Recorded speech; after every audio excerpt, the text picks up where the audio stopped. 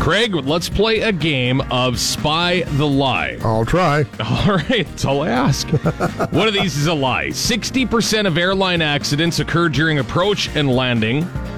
In households with babies, the baby is kissed twice as much as the spouses kiss each other.